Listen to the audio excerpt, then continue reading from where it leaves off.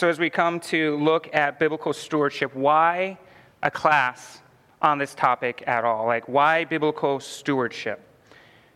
And I think one of the reasons why we need a class on this topic, I think a couple reasons. First, I think that in our cultural and society at large, maybe perhaps in America, we think that our money, our time, our skills and abilities, they're unrelated to the spiritual life that we have. There's like a major disconnect.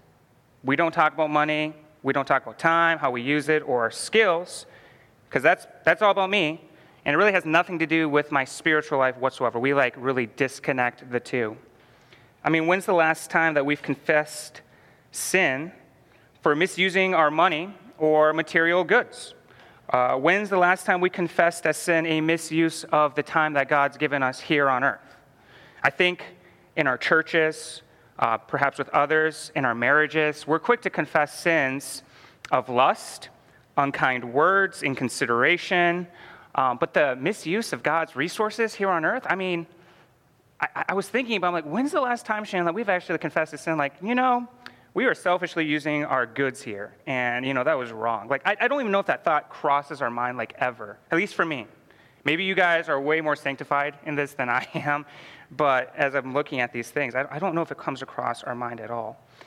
But then secondly, I think we need a class on biblical stewardship because sometimes I think we gotta be careful here, overreact to the prosperity gospel, and we're so adamantly opposed to that then we don't even talk about resources, time, money, and what God thinks about our use of it.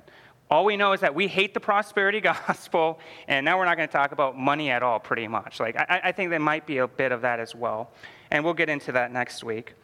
But I think we need to contemplate what Scripture actually has to say about how we are to use God's resources. Because what we do with our money, everything that we have, deeply matters to God. And our use of possessions, as Scripture illustrates for us in many different places, can even demonstrate whether or not we are truly of God, if we truly know Him as our Lord.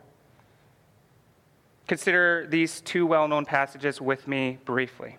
First, Zacchaeus. We all know Zacchaeus, right? Luke 19, verses 8 and 9. Who's Zacchaeus? He's a rich tax collector. He's the chief tax collector. And it's likely he took advantage of many people. And Jesus sees him. He invites him, says, I'm going to your house to eat with you. I'm going to dine with you tonight. And after encountering Jesus, he stood up before all the people and he says, I will give away half my wealth to the poor, Lord. And if I have cheated people on their taxes, I will give them back 4 times as much. And then what does Jesus say directly afterwards? Do you guys remember what he said? What does he say right after that? Salvation has come to this home today. Very good, Richard. Very good. I mean, you know your Bible. That's awesome. Yeah, salvation has come to this home today. Salvation, right? For this man has shown himself to be a true son of Abraham. Salvation for Zacchaeus is correlated with what he does with his money and riches. And instead of serving and valuing money most, he values Jesus and what he thinks about his wealth and money more. And so he parts ways with money and goods for Jesus and his kingdom here on earth. And so in the words of Randy Elkhorn, Jesus judged the reality of Zacchaeus' salvation by his willingness, his cheerful eagerness to part with his money for God's glory and the goods of others. And so because of this, Jesus again makes the claim, salvation has come to you today. You're demonstrating that you are actually a child of Abraham, a son of Abraham. So this is one connection where salvation and his use of his material goods proves that he's been transformed by Christ. But then there's another connection found in Matthew 19, verses 16 through 25. And this is the story I think we know well, again, of the story of the rich young ruler. All of you guys know this story. I'm assuming that anyways. But this rich young ruler is seeking eternal life. And long story short, he comes to Jesus. He says, what must I do to earn eternal life? And long story short, Jesus tells the man that there is one thing that he lacks, right? What is it that he lacks? Sell all that you have, give it to the poor, and follow me. Sell everything you have, your material goods, possessions, and then follow me. And after hearing these words, the man goes away, sad at once, for he was very wealthy. And again, the point is not that we have to sell everything we have to be saved, but Jesus wants the man's heart. Jesus has to be more important than anything. And often our money, our possessions, our comfort, our wealth get in the way of truly valuing Jesus more than anything in this world. And so Jesus was calling this man, again, to use all that he has for Jesus as king. Submit to him, follow him. And he says at the end of it, no, I can't do that. I will not use my resources for you, Jesus. I will not obey you and follow you. And then, of course, we all know what happens afterwards. Jesus says to his disciples, it's easier for a camel to go through the eye of a needle than a rich person to enter the kingdom of God. And the point is, again, that wealth, money, material goods, and possessions are an incredible barrier to true salvation and eternal life.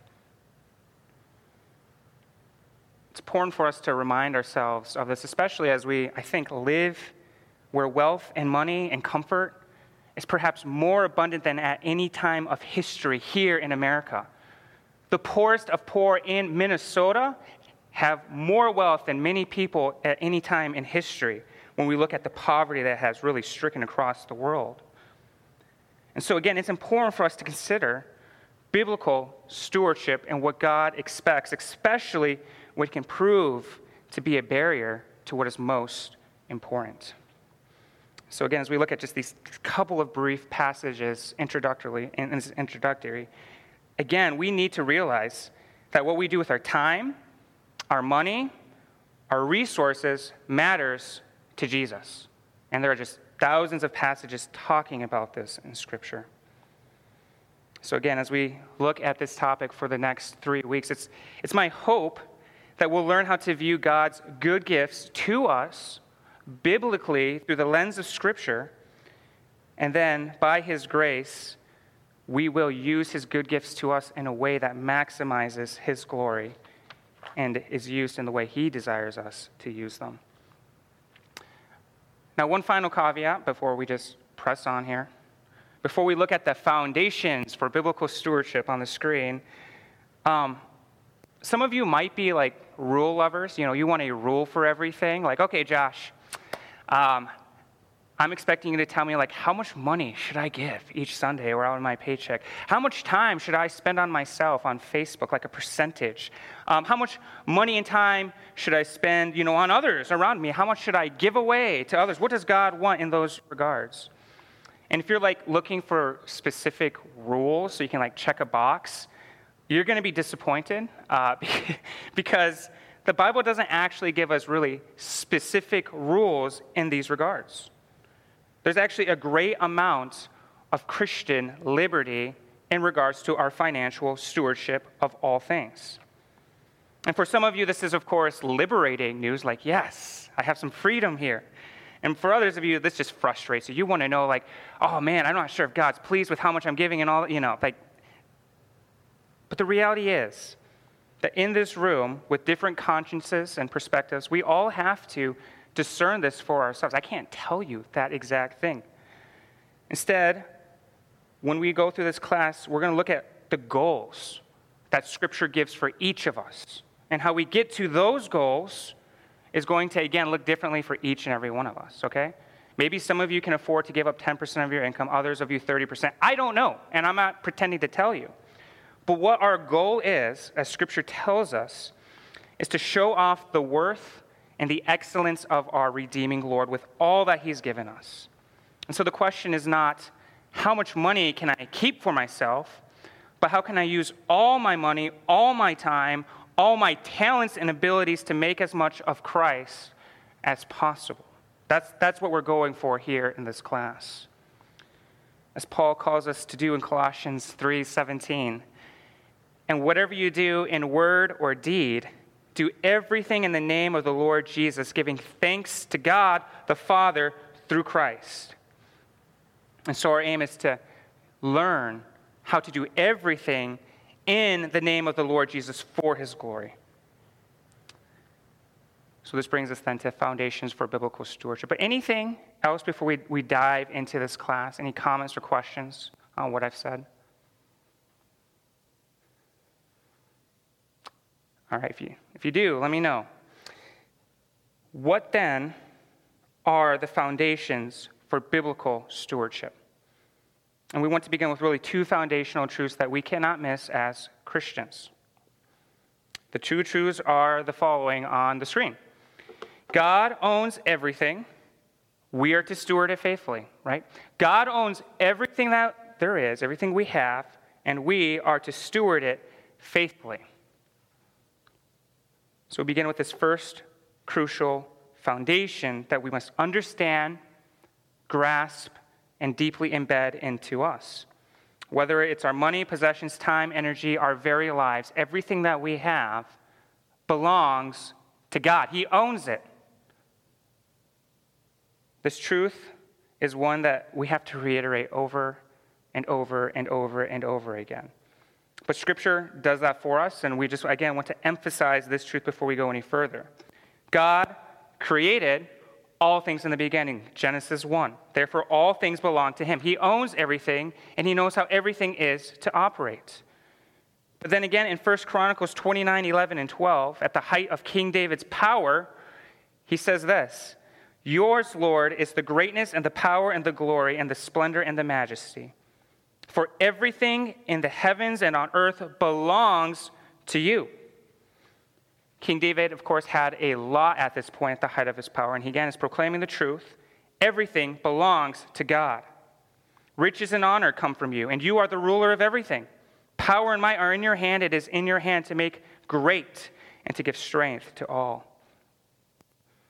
Again, we own nothing. It all belongs to God, no matter what we have. And then one more time in Psalm 24, David proclaims that the earth and everything in it, the world and its inhabitants, belong to the Lord, for he laid its foundation on the seas and he established it in the rivers. Again, don't miss this. God owns everything, all of it. Now, I'm guessing you already think, yep, I know that. Bible class 101. I grew up with that truth. Yes, I get that. Why are we covering this elementary level truth again? And there are at least a few different reasons why we have to come back to this truth again. First, though we understand this to be true as Christians, as believers, reminding ourselves of this truth helps us remind us with the people we're interacting, the unbelievers, the coworkers that we have, family members, they often reject this foundational truth. Like people you talk with every day do not agree with this truth. God does not own everything. I am my own person. I own stuff. And so rather than understand this, that this is like one of the root issues with people we're trying to reach, we get caught up on superficial issues. We attack the fruit and not the root. And I want us to, again, get this, we need to work with people on this root. Don't get caught up with people politically on a wide array of issues, whether it's finances of this country or immigration policies or gender issues. Get to the core issue of what a person is building their life on. And if they're rejecting this truth, the beginning of what happened at the fall, you're not going to get very far with them at all. So just, again, an application of this truth.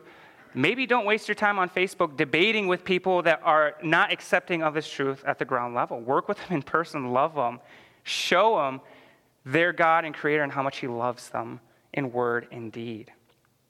So don't get distracted by superficial issues. Go to the heart of the problem that God owns everything. In the beginning, He made it all. He is good. We rejected Him, and so we need a Savior.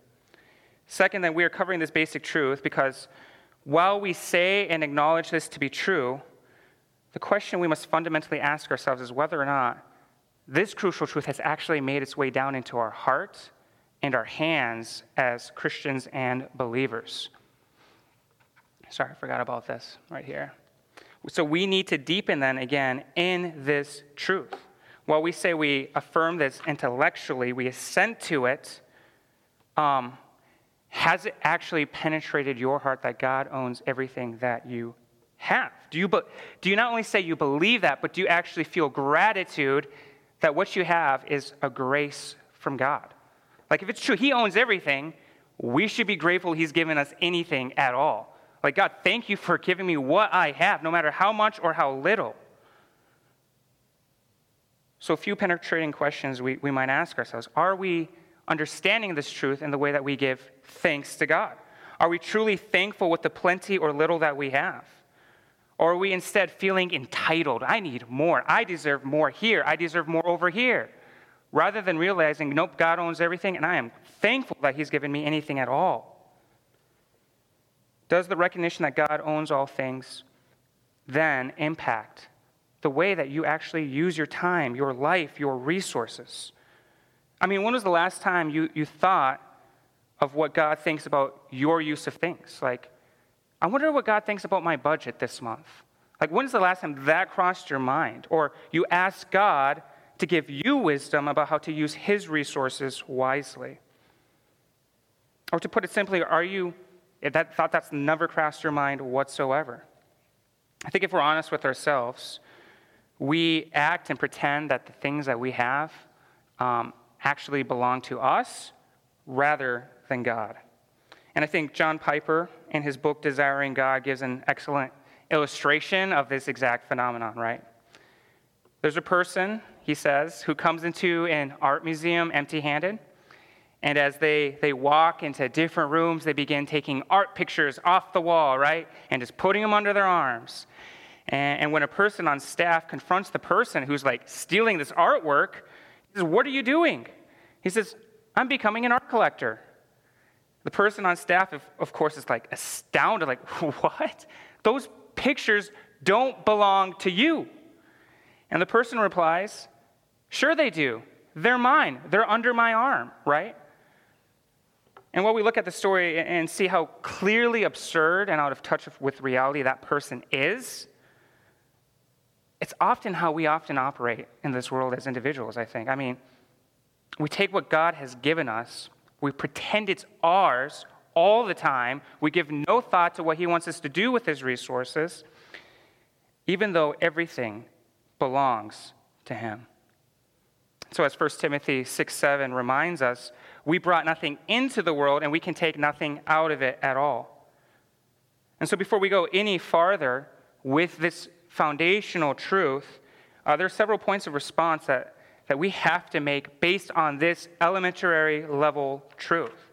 And the first is we have to respond by, again, over and over again, yielding ownership of all that we have to God, whether that's our life, our money, all of it. We have to acknowledge, God, it belongs to you. It's not mine. I got to get out of my self-centered way of thinking here. What do you want me and my family, what do you want us to do with what you've given us? We have to come to terms with that reality. And so then have an orientation, a posture of thinking through what God would have you do with all that you have. Now again, I am not telling you how this works itself out for you, okay? It's going to look different for me than from Richard or from Mary Jo or my mom. It's going to look different for all of you. So the solution isn't to say, oh, well, then what does Josh and Aaron do? No, don't look to us. Don't look to what does God want you to do in your unique situation and circumstances? And then second, we need to respond by considering the way that we talk about our resources, our money, our time, and our possessions. How do we talk about what we have around each other, our children, right? If it truly belongs to God, we should work, I think, intentionally to use words at times that, again, demonstrates that reality. It belongs to him.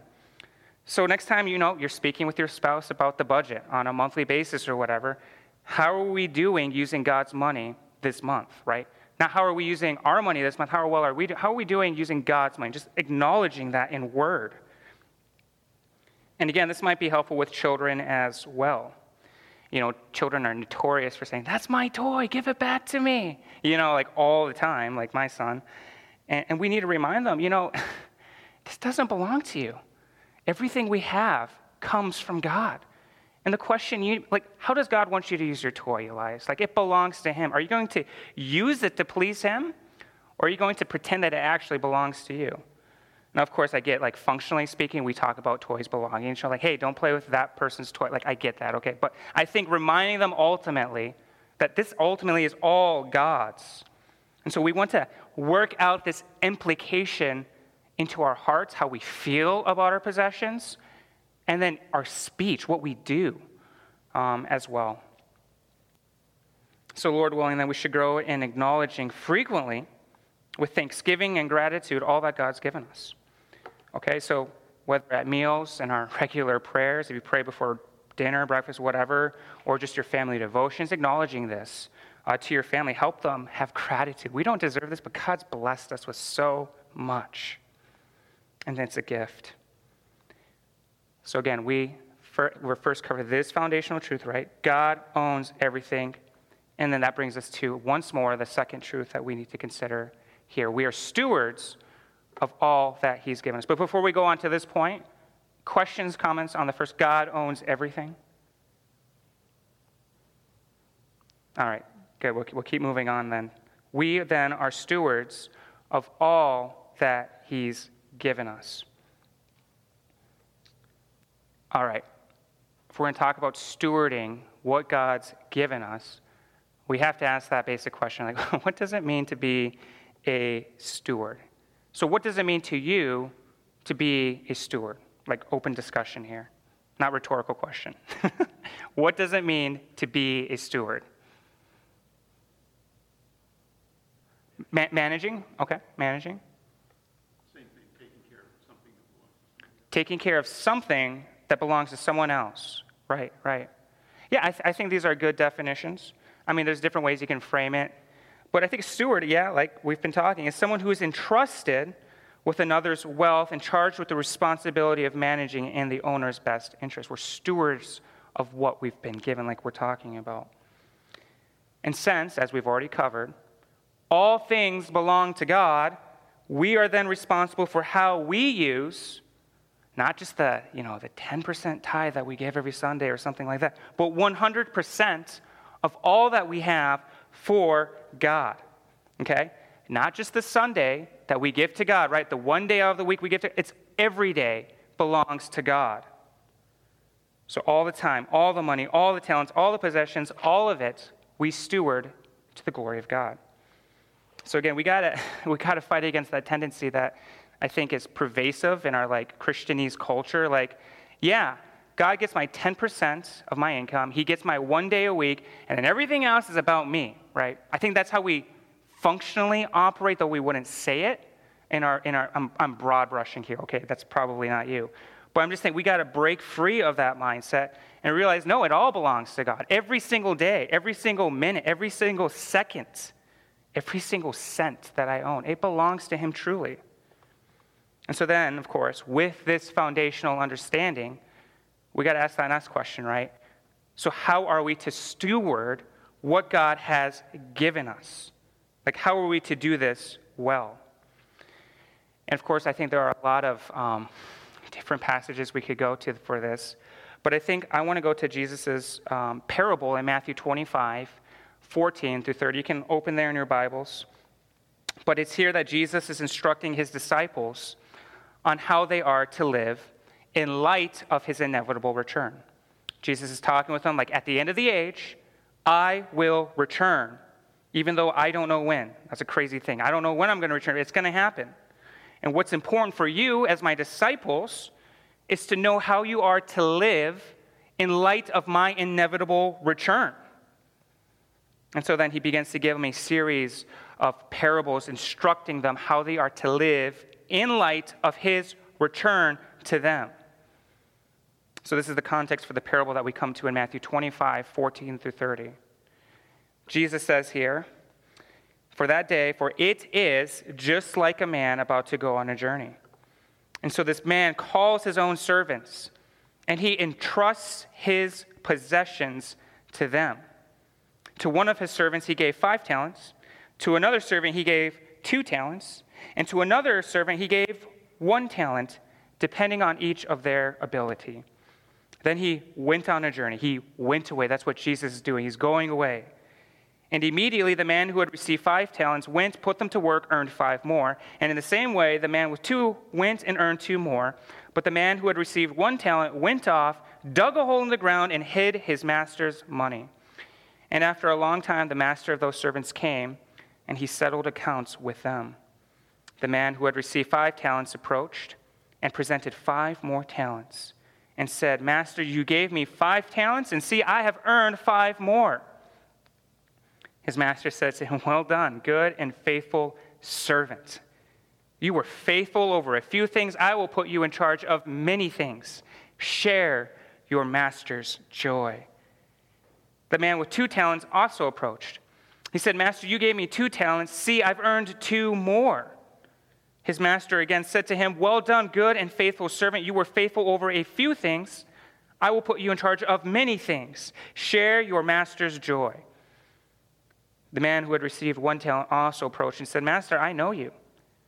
You are a harsh man, reaping where you haven't sown and gathering where you haven't scattered seed. So I was afraid, and I went off and I hid your talent in the ground. See, you have what is yours. And his master replied to him, you evil, lazy servant. If you knew that I reap where I haven't sown and I gather where I haven't scattered, then you should have deposited my money with the bankers, and I would have received my money back with interest when I returned. So take the talent from him and give it to the one who has 10 talents. For to everyone who has, more will be given, and he will have more than enough. But from the one who does not have, even what he has will be taken away from him. And throw this good-for-nothing servant into the outer darkness, where there will be weeping and gnashing of teeth. As we come to this text again, this parable of Jesus, we're reminded once more at the outset, God owns everything. We see this in the master who has all this wealth, and then he gives it to his servants, which brings us to the second truth we've been covering. We are responsible to steward what he's given us, no matter how much or how little.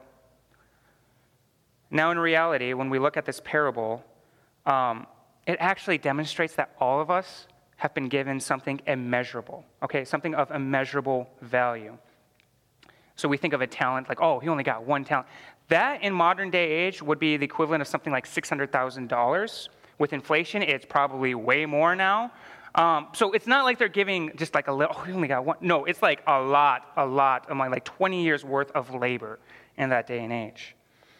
And so assuming this value, the one with 5 talents got like something like $3 million, the one with 2, like 1.2 million, you can do the math yourself, and then the one with like $600,000. And the point is, each servant was given something very valuable to take care of for his master, right? And the same is being applied to his disciples here today. We're given gifts, resources by God, and we are expected to steward it well. And so no matter what we have, God expects us to use it faithfully and well to make much of him, and then in light of his return, in light of his inevitable return. We use what we have with the expectation that we will see Jesus face to face one day. Then we receive 2 descriptions, of course, of how we can steward what he's given us. In light of Christ's inevitable return, we can either steward it well or poorly, right? We can steward it well or poorly. And what is spent with the most time here is like poor stewardship. That seems to be the danger here. There's a lot of words and sentences given to that. And so we're to evaluate this warning carefully for us. So as we look at this servant who squanders it, it's interesting. He was given the least, and he was also the one who squandered it the most. And I think this is somewhat telling for all of us because, as a side note, just because you have little doesn't get you off the hook. God expects you to steward what you have, no matter how much or how little, to the same level of accountability with those who have much. But as we look at the actions of the unfaithful servant here, we find that he's called lazy. He's called wicked. Like, Jesus doesn't mince words with this guy at all. And I think as we look at this again, like, what was it about his actions that were so evil and so wicked? Like, You're talking with your coworker, your friend who does like not know anything about the Bible. What was it that he did that was so evil and wicked? Like, how would you answer that as we look at this together?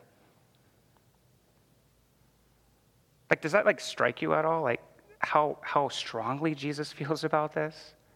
I think we just kind of overlook it. Like, that's a respectable sin. That's not a big deal.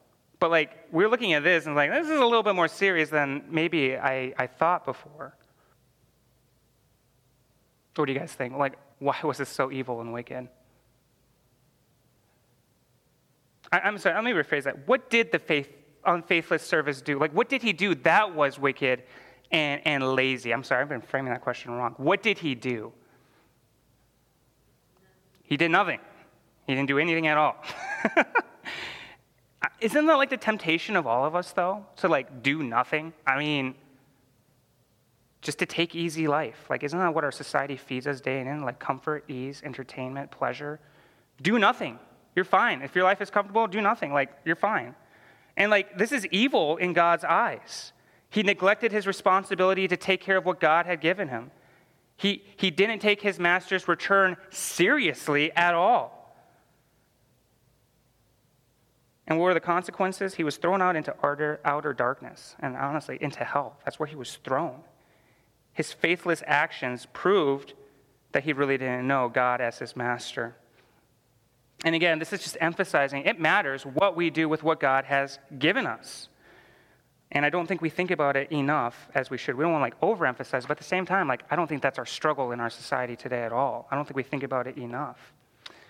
So it's also important for us, again, that we recognize he wasn't scolded because he didn't turn his 1 into 2, right? Like, oh, this guy turned 5 into 10. He turned 2 into 4.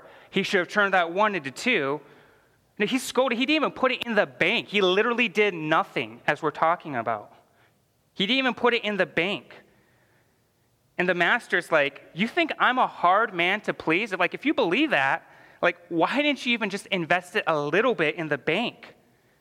But I'm not that hard taskmaster you think. All you had to do, just put it in the bank, for crying out loud. Get some interest in return. Use it a little bit for me. But you didn't even do that. And so poor stewardship involves using our time, resources, and energy, really doing nothing for God at all. Which brings us then to the question, what does faithful stewardship look like? And as we look at the lives of the faithful servants here, they trusted that their master was actually going to return. Like, I'm going to see him one day. And so they risked absolutely everything on this promise. They didn't hold back as far as the money was concerned. They invested it. They took risks for Jesus, for this master. They used the abilities that they had to completely multiply what they had. They were productive. They received profitable returns. And they were patient until their master returned. And so at the very end here, the result is the master says, well done, good and faithful servant. And I think that in this class, this is what we're striving for. We're not striving for perfection. Not all of us are going to be able to turn 5 into 10, but we are looking to be at least investing the little we have to make some interest. We all have different talents and abilities, but the worst thing we can do is nothing. And so we want to consider this together. We want to grow in knowledge of biblical stewardship. And to, again, consider that question like, okay, God, it all belongs to you. How do you want me to use what I have for your glory? And again, we're doing this in light of Christ's return. We're doing this, like every time we take the Lord's Supper too, we proclaim his death until he comes, right? We're keeping that in view every single time. Jesus is going to return. How are we living? How are we stewarding what we've been given? And so again, for the next 2 weeks, Lord willing, we'll continue to learn how to make much of what he's given for his glory. So this is the 2 foundational truths. If you, again, walk away with nothing, God owns everything, and we are stewards of all that he's given us, okay? The one sentence, take that home, work it out in your life. And I think it's easy to say, it's easy to assent to, but then when we work it out, that's the hard part. And we all have to work on that individually. Next week, we'll look at hindrances to faithful stewardship, hindrances, and those things which get in the way of us rightly using what God has given us. And so we'll take time to look at that. We'll look a little bit at the prosperity gospel. How is this different than like what these guys are like saying and everything like that? But before we close here in prayer, any final questions or comments on this foundational level?